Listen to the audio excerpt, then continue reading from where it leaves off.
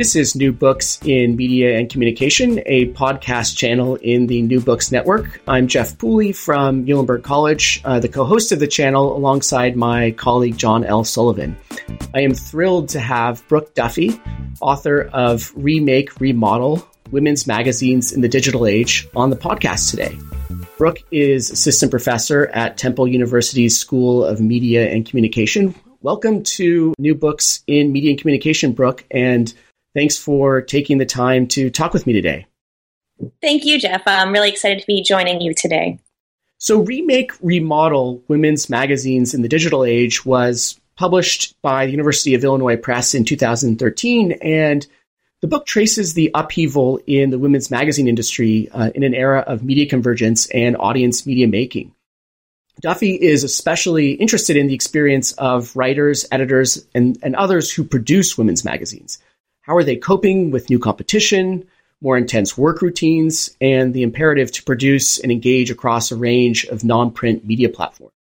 Questions of identity. What does it mean to be a magazine writer in the iPad era? What are the stakes for gender identity as this female-focused genre adapts to digital workflows? These identity questions thread through the book. And to get at them, Duffy conducted in-depth interviews with dozens of editors, publishers, interns, business side workers, most of them at the big three magazine publishers, Hearst, Condé Nast, and Time Inc.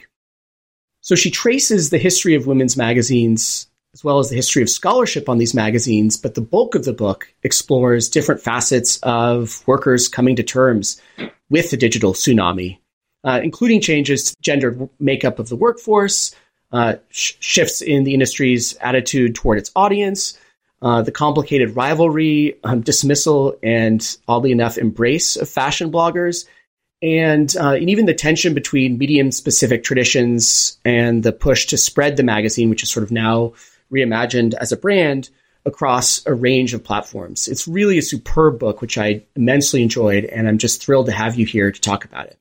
Thank you so much, Jeff. So, okay, just to start off, could you say something about how you got into media and communication studies? And, how about how you got into the study of women's magazines in particular? Yeah, absolutely. So as an undergraduate, I initially thought that I wanted to pursue a career in the media industries. And I thought a little bit about a journalism degree and eventually decided to complete my bachelor's degree in advertising. And I took a lot of courses, what we might think of kind of the creative production courses, so copywriting, media planning, and so forth. But the ones that really spoke to me are the critical ones. So we had to take courses on media culture and identity. But most especially, I took a course on the political economy of communication. And this course in particular really sparked an interest in the commercial forces that sort of drive our media content. And it made me realize that I was much more interested in studying and learning about these industries from the position of a researcher rather than as a producer. And so during graduate school, I was really fortunate enough to work with an advisor, Joe Turow, who showed me the real value of studying media industries and how they shape society's entertainment and information agendas. And so through graduate school, I conducted a little bit of research on the TV industry and the advertising industry, but I just really kept coming back to the magazine industry. And I think that what's so interesting about the women's magazine industry in particular is that there's been this incredible body of literature on the content of women's magazines, as well as on the readers of women's magazines. But there just hadn't been a lot done on the producers and the production culture of women's magazines. And the last book-length study that was produced was done in the early 2000s. So given that fact that you worked with Joseph Turow and there was this dearth of material on the production side of magazine research, that obviously raised lots of methodological challenges. I mean, there's a reason why there wasn't that much, right? Sure. In part because production side research is very difficult. And it's one of the reasons why it's so rare. And so, I mean, most of your research in the book that you draw on trade press accounts and a bunch of other sources is drawn from these rich interviews with magazine industry insiders. And so what kinds of challenges did you face in just getting them to talk to you in the first place? And then, beyond that, getting them to talk about something as, anxiety inducing as the digital transition. Okay, so there's absolutely this assumption that it's very difficult to do industry research because of the challenges of access. And, to a certain extent, I absolutely believe this true. It's much easier to analyze the text or to talk to readers rather than going into the industry and talking to individuals about things that may be protected, whether because of, legal issues or their own need to kind of protect their professional identities. And so I tried a variety of strategies in order to just kind of break into these industries and talk to people. And the first thing I did was trying cold calling. As you can imagine, that got me nowhere. I mean, I realized these are people that are incredibly busy. And so I did a little bit of detective work to find their email addresses and kind of, thought carefully about the approach I could use to send these people a quick email that would attract their attention and get them to kind of open up to me. And so, I just framed the project as really interested in talking to them about how they were adapting to this digital transformation. And so that's kind of the practical aspect of it. Another strategy I used was, rather than working from the bottom up in terms of organizational hierarchies, I thought it was very important to start to talk to some of the top industry leaders, because I felt that these were the people that had really seen these changes from the bottom up. And I was incredibly lucky because, despite their busy schedules, I was able to talk to people like Hearst editorial director Ellen Levine, Joanna Coles, who is now the editor-in-chief of Cosmo, Jane Jameson, who's the publisher of 17. And these people were incredibly generous with their time and insight. And I think one of the reasons is because, they're struggling to try to understand these changes too. So in that sense, they were very willing to share their experiences with me in hopes of coming out of this with kind of a larger understanding of what the industry was going through. That's not to say that there weren't people who were, unwilling to speak with me or kind of had this fear that maybe I would be, sharing some kind of trade secrets. So I think as a researcher, you have to be persistent, and of course you have to do your homework. Great. Well, it was really remarkable how open and candid even those top editorial folks were in the interviews that you quote throughout the book. And speaking of the book and its opening, you have this lovely anecdote with a discussion of a viral video. It's a cute toddler who seems already familiar with an iPad, who is struggling to make sense of a print magazine, right? And I think the video might be titled something like, "A magazine is an iPad that does not work." Yeah. Right. And so in a nutshell, this is the crisis that the industry is facing and that you're tracing in the book. But initially, in the first chapter, you fill in some of the backstory, in part by talking about the way these magazines weren't just in their kind of history from the late 19th century onward gendered in their content and in their readership, but also in their writing and their editing. So early in the history, and for reasons that weren't necessarily progressive, women were recruited into important editorial positions. So maybe you could say something about how and why this came about, especially given that the rest of the media world was male-dominated.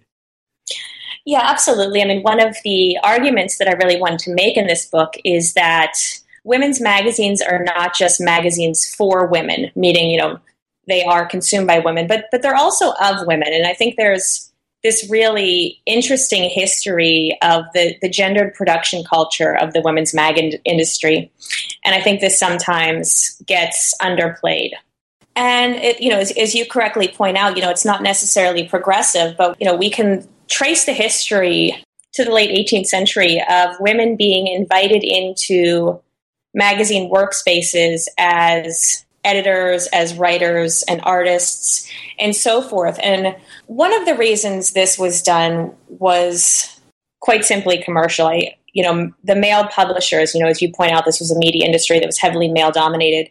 These male publishers realized early on that in order to connect with female readers who were seen as the primary household consumers, they needed to have a kind of female voice. They wanted to speak to these consumers, these female consumers, in a way that really connected with them, with their challenges, with their struggles, and so forth. And so initially, a few of them, these male publishers would adopt these female names. So one of the publishers used the name Beulah Kellogg and wrote under that. But I think they realized, that didn't work. And so they began hiring more and more women into the production spaces. But it really wasn't until the late 20th century and around the time of the 1980s where women were granted access to some of the top editorial positions, and certainly the publishing positions came much later. Great. So this actually ends up setting up the third chapter really well. I'm going to skip over the second one because of time constraints, but in that chapter, I'll just say briefly for those listeners who haven't had a chance yet to read the book, that second chapter sets the stage for the industry's current crisis and introduces readers to some of the changes that have taken place in the last couple of decades at these big magazine companies, notably Hearst, Condé Nast, and Time Inc. But let me turn to that rich third chapter of the book, because in some ways it's directly related to the historical story you just told. That chapter, by the way, is just filled with fascinating and revealing quotes from these interviews from across the kind of editorial and business side.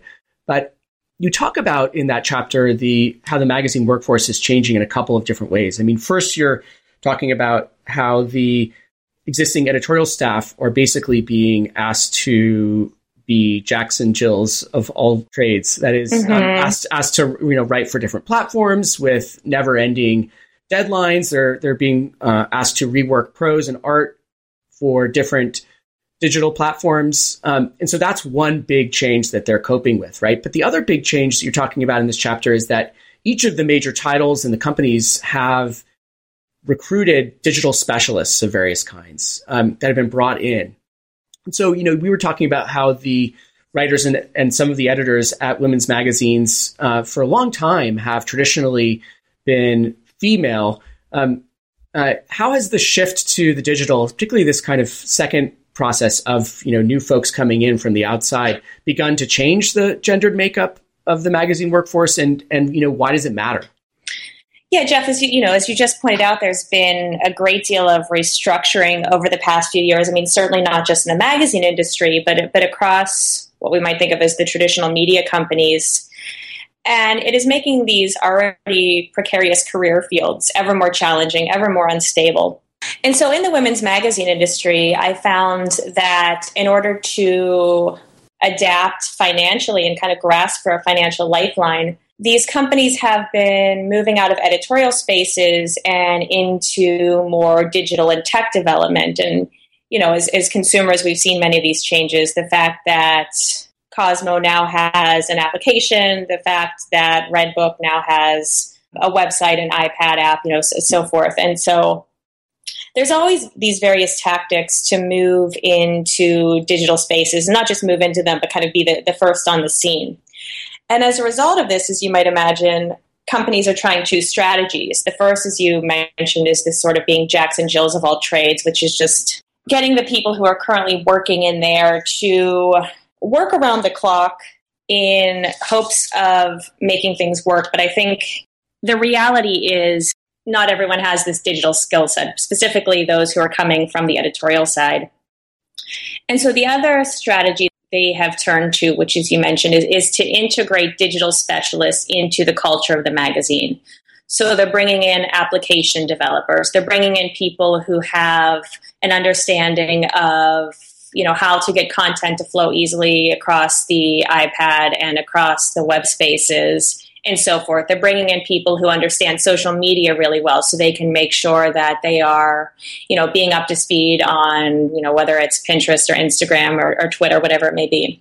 But one of the things I notice, and, one of the things that concerns me is the fact that many of the people being brought in are male. And, the reason, of course, is the larger problem of this assumption that men understand the technological aspects. And, I emphasize that this is assumption. This is certainly not the reality.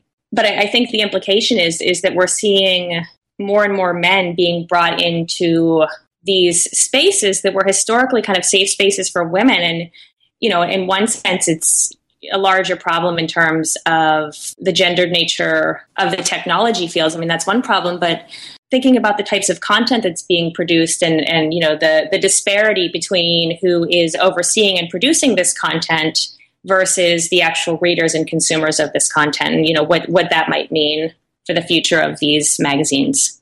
Well, that segues really well into the fourth chapter of the book, and it was one I really loved. It actually tackles an old media research question, media creators' knowledge about or image that they have of their audiences. And in this chapter, you highlight a paradox that seems to exist among the magazine workers you interviewed, which is that, especially on the creative side, they have access, in theory, to more data about and kind of engagement with the audience than they ever have in the past. Mm-hmm.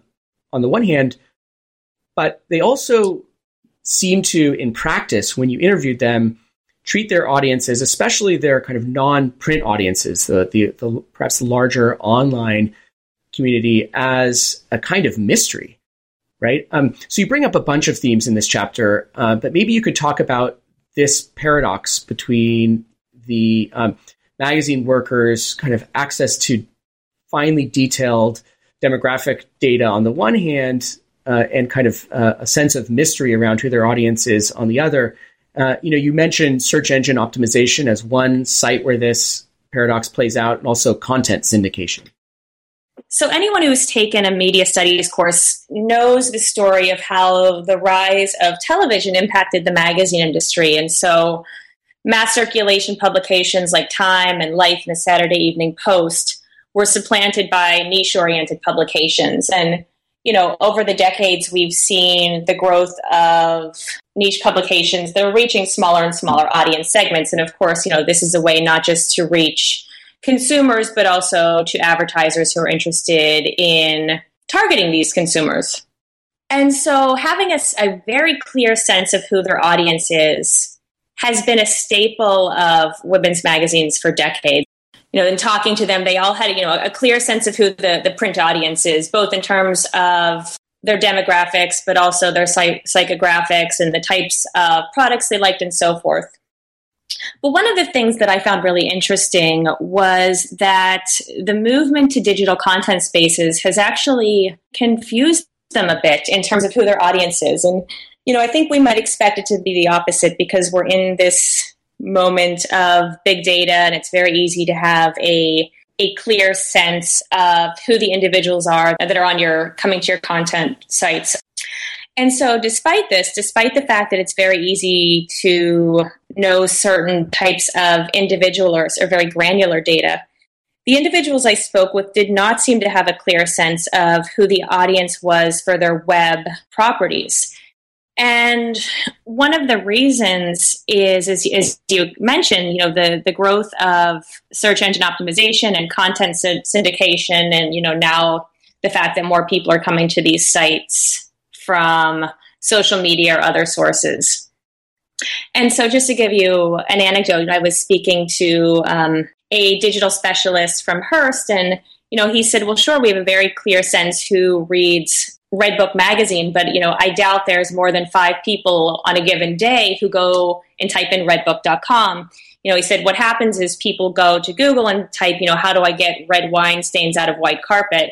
And that's how they enter the site. So, that's kind of the emphasis of search engine optimization.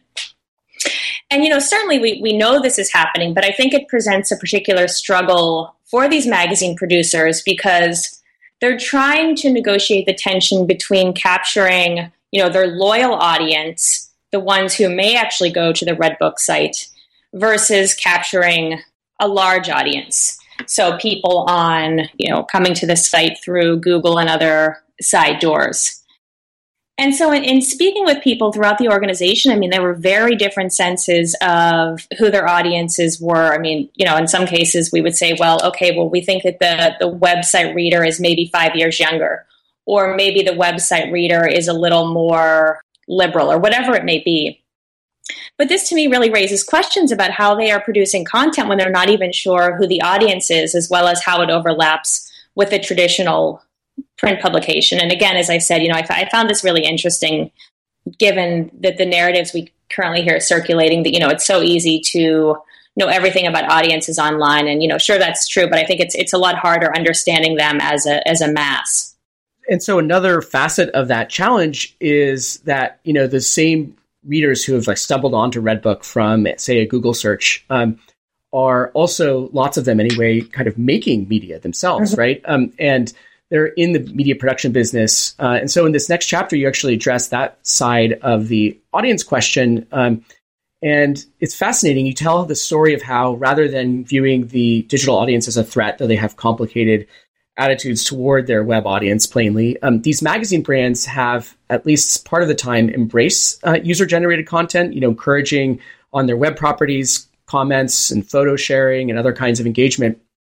And you even talk about how these magazines explicitly lean on gendered notions of consumption and community to build up these ties to the audience. So this is a piece of this fifth chapter. You also, in the second half of the chapter, which was my favorite part of the whole book, you talk about another side of the industry's adaptation to and struggle with the growth of user-generated content, and that is the way in which these magazine makers are dealing with fashion blogging in particular, right? And so, can you talk about how magazine workers have had a kind of double-sided response to the rise of fashion blogging? On the one hand, kind of conducting boundary work, but also in other instances, trying to kind of incorporate fashion bloggers.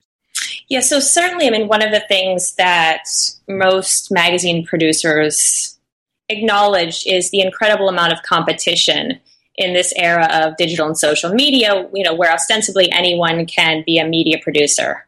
And, I believe this idea of kind of, quote, anyone is overstated.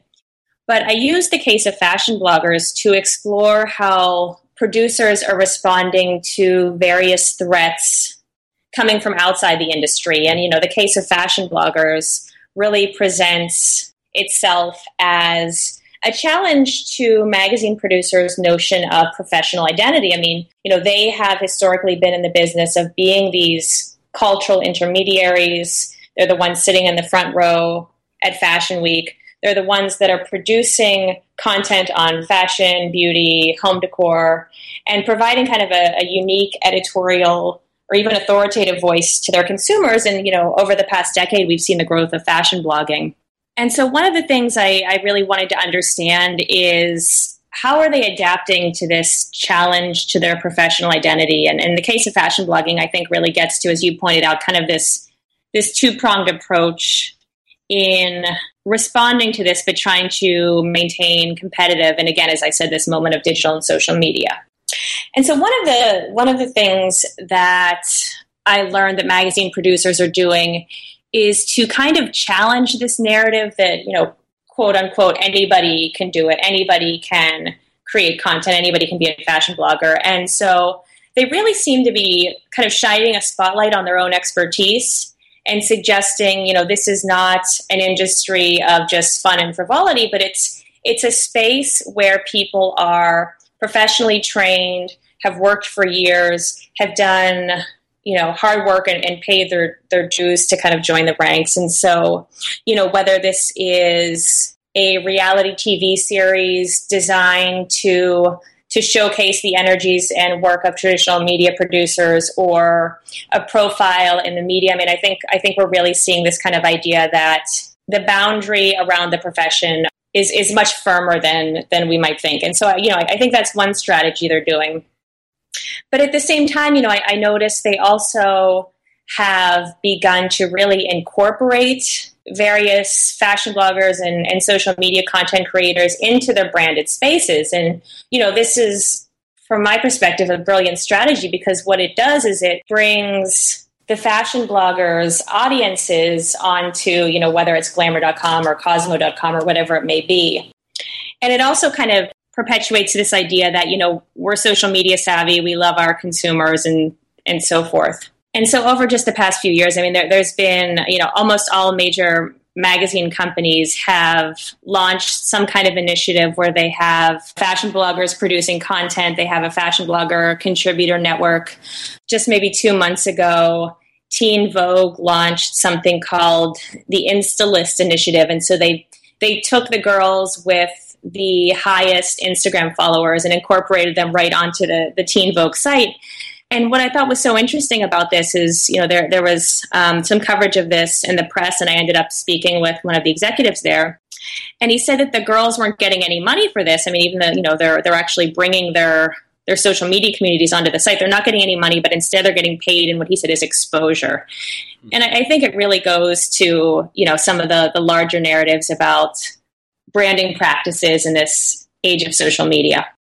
Well, I mean, throughout these chapters, you've been kind of chronicling the struggles that magazine workers all the way up through the editorial chain have been facing as they've gone through this digital transition. And, they've adapted in ways like you've described, including in some cases embracing Instagram wonders and paying them an exposure. Mm-hmm. But also, by kind of trying to maintain the distinctiveness of the magazine tradition in some way. Like, there's been a kind of tension. And so in this last chapter, you take that tension and make it your focus. You're interested in, the discrepancy between the magazine writer's faith in and maybe kind of loyalty to the magazine standards, including editorial standards and sort of the traditions of the women's magazine in particular, on the one hand, and all of this exuberant rhetoric that they are greeted with and sometimes speak themselves around being platform agnostic, about the way in which all of their content is supposed to flow seamlessly across the magazine, which is now kind of a brand, not a magazine. Yeah. It's various outlets, so whether those are like media online or tablet apps or on the mobile space. And so, right, I mean, you bring up this hilarious index of this tension in the renaming that took place of the Magazine Publishers of America, which is the industry group that represents magazine publishers. And they apparently kind of adopted a new name, which is the acronym MPA, followed by a dash, the Association of Magazine Media. And so, right, can you talk about this gap between, on the one hand, the sort of the rhetoric of cross-platform branding and then the problems that the workers in the industry are actually facing, especially on the creative side? Sure. I mean, I talk in the book about convergence, both as kind of this buzzword, but also an industrial response to the various economic and technological challenges that producers are facing.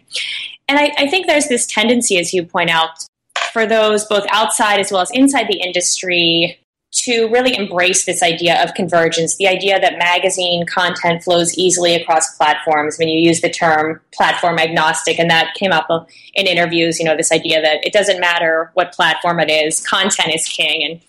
And, there's definitely a lot of enthusiasm surrounding this narrative. And, we can understand why, because it suggests that the industries are very nimble and willing to change and so forth. But one of the things that emerged from my interviews is that producers tended to cling, rather tightly to, what we can think of as medium-specific practices and conventions. And in the book, I recount the story of one individual, and she went from producing content strictly for online, which she said, she really enjoyed. It was creative and had kind of flowery language, and she thought it was kind of the beauty of language. She went from that to being asked to produce content for the website. The content on the website, of course, we know is shorter, it's clear, it kind of loses some of the beauty and essence of magazine language. But then she also said to me, she's like, I like producing content that I think the audience wants, not what L'Oreal wants to put a lipstick next to. And I think this really gets to the idea that increasingly, we're seeing this in women's magazines, but also in traditional sites of journalism, the fact that companies need to be much more willing to accept advertising, whether it's, native advertising or affiliate links or sponsored content.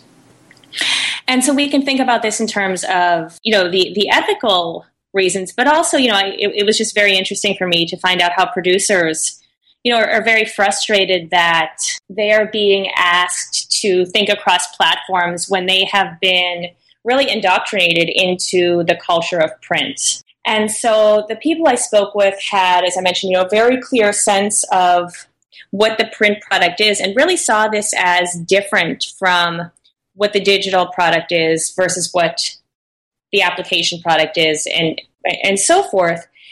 And there really just emerged this tension between sort of these, industry claims, again, of platform agnostic and content is king and convergence, and the realities of the profession where people have been trained in this medium-specific convention and are really struggling to lose sight of that. That comes across so clearly throughout each of the chapters in the book. There's this sense in which the magazine workers that you're studying have been asked in the course of a few years to change their identities overnight, and it's not quite working. They're almost being asked to voluntarily embrace schizophrenia, which must be, if nothing else, anxiety-inducing as the industry continues to go through massive change. So I really encourage those of you who haven't had a chance yet to read Brooke's book to get a copy. There's so much that we didn't get to cover in the short interview. The book really does an amazing job of telling the story of how workers are coping with this, new world of magazines without the magazine. And there's a richness that we couldn't capture that's often in the words of the folks who Brooke interviewed. Is there anything, though, that we didn't get a chance to cover that you think is important? In one sense, it's a very auspicious moment for scholars of media and culture industries. I mean, there's an incredible amount of work that has come out just in the last few years on creative workers and their products, both in traditional and digital media industries. But I think a lot of times there's this tendency to sidestep social positions, overlooking the importance of gender, race, and class, and the ways in which these may be actually exacerbated as we move into a new era of media technologies and economies. And so I think I just want to reinforce the critical importance and the need to foreground these issues, as we're witnessing kind of this rebirth of media production or media industry studies. Great. And speaking of media industry studies and the kind of flourishing of scholarship on those issues, I mean, what about you? Are you working on a project related to this one? Do you have another project in mind in this general area? So it brings up something we talked about a little bit earlier, which is fashion bloggers, part of this more widespread category of digitally enabled cultural producers. And my latest book project focuses on the experiences and aspirations of female cultural producers, particularly those that are using social media in hopes of pursuing career-related success. So whether by starting an entrepreneurial venture or getting access to a traditional media industry.